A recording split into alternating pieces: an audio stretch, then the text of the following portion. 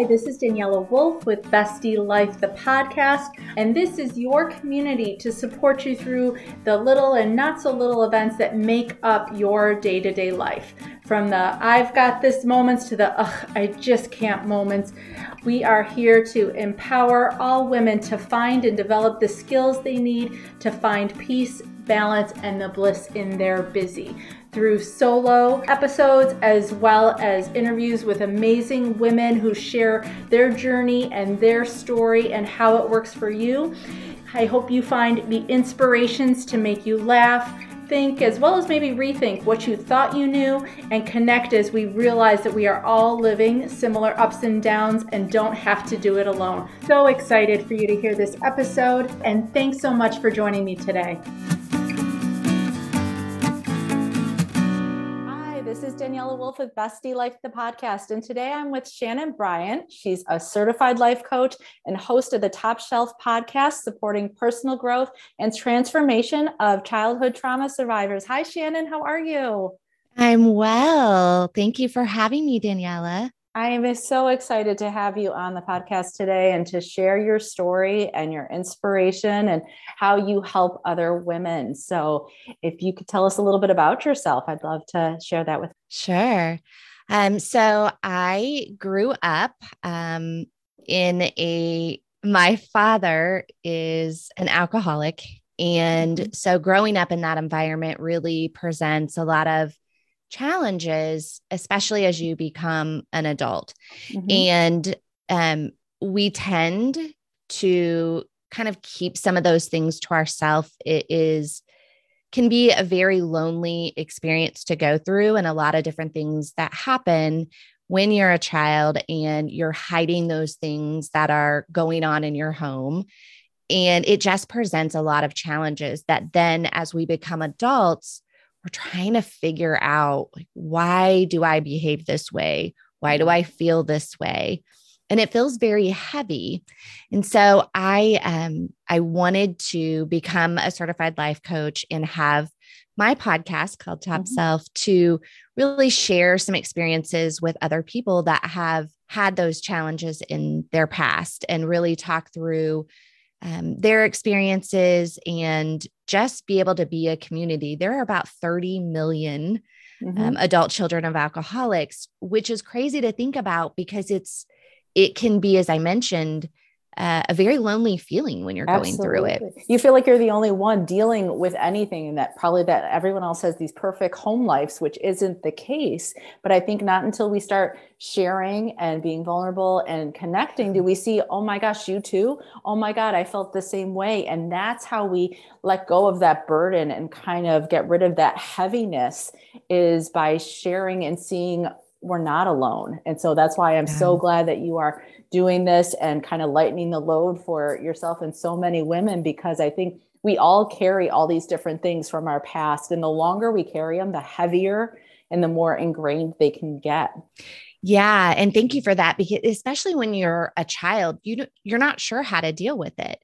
And often we're taught that we shouldn't talk about it. And it feels embarrassing. You know that something's not quite right. Your family's a little bit different, but you're not 100% sure, why or what to do with that. Well, and as soon as you're told, to keep it a secret, secrets never feel good. They're never like exciting secrets. It's always bad, and right. So it's like, okay, let's add, and we internalize sometimes too, like it not only is this bad, but then I must be bad because we're carrying that in us, Well, and yes, and not just that, but then some of the things that we do as adults or as we're entering that age of adulthood, we may not have some of the coping mechanisms to handle then life situations, or this is the way that we were raised. So then that's how we act and react,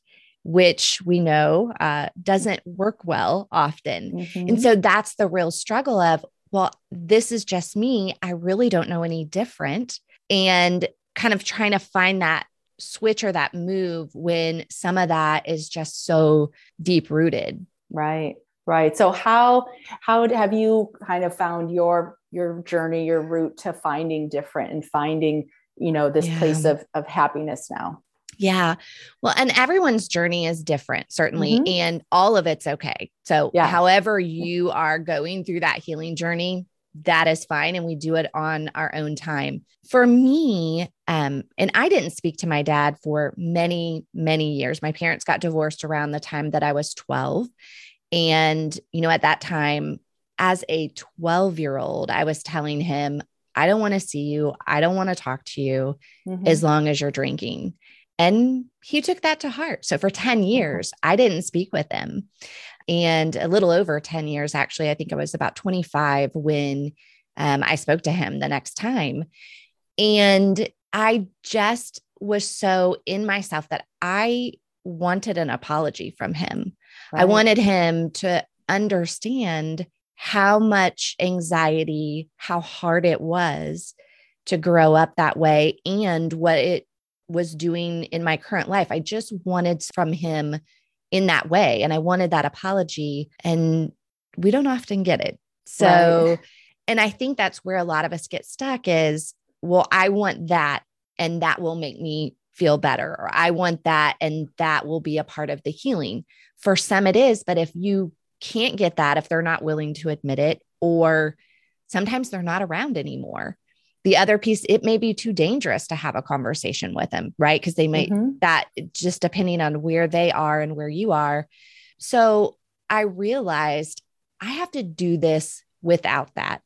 I can't wait to have that apology, that accountability from that other person. And it's really something that I want others to understand, is you can start that healing process without that. And it really kind of starts with yourself and having really focusing on some self-awareness and self-management, because again, sometimes we just don't have the tools to handle all those emotions and feelings that we have going on. Right. And so that's where I started, as looking inward. I think that's where a lot of, if not all, change starts, is starting with ourselves. Right. No, that's so powerful. I see so many quotes that talk about how forgiveness isn't for the other person, it's for you to find peace. And that can be really hard because we have these expectations, because we want to be validated for our feelings and vindicated for, how things happened, and letting go of that is, it's work, but it is transformational. Yeah, absolutely. And sometimes people are never going to forgive. There might be things that they just feel are unforgivable, or it's going to take them a long time.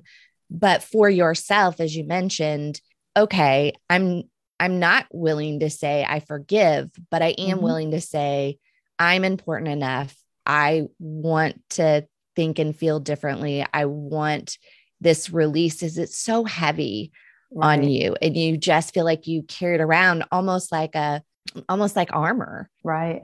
Right. So, what are some of the things that maybe you do every day or regularly to help you and to help other trauma survivors in this process? Kind of, where do you find your bliss every day? Sure. Yeah. Well, again, starting with that self-awareness, and there are things that you can do. One of my favorites, and I've tried to go back to figure out who started this practice first, but to back up, I do recommend, if you're really in it and you're really struggling, of course, you want to reach out, maybe therapy. Certainly therapy is going to help with some of that really deep rooted, but also, even if, okay, I don't want to do therapy, maybe it's a life coach, maybe it's a mentor, but someone that you feel comfortable or can begin to feel comfortable just saying it, just talking about it.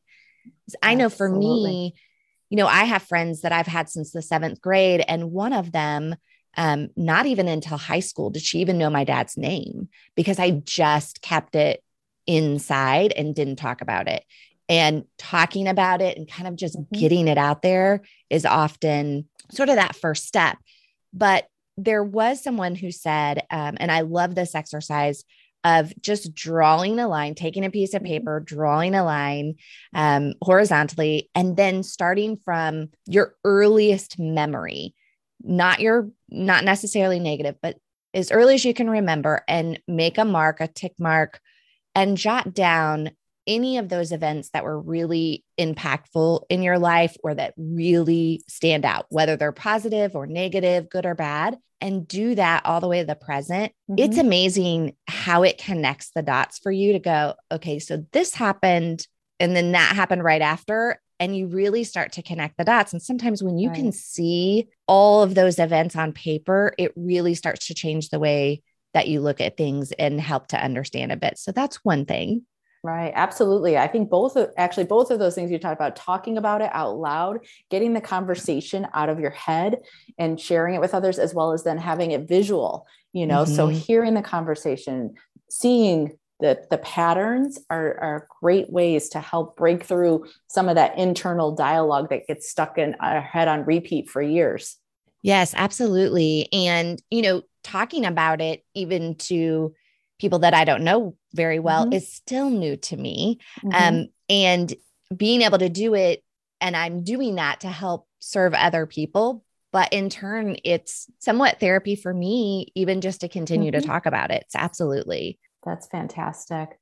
What do people, looking at where you're at now with your own families, your own careers, things like that, what do people think like you kind of have together, but, to maybe peek behind the curtain a little bit, like you're still working on what's still kind of a work in progress for you? Yeah. So, my husband and I have been together for almost 12 years, but we had a really rough start in the relationship because one thing that happened for me that may happen for other people is because of all of the, don't talk about this or the embarrassment of it, those types of things, you question your own judgment.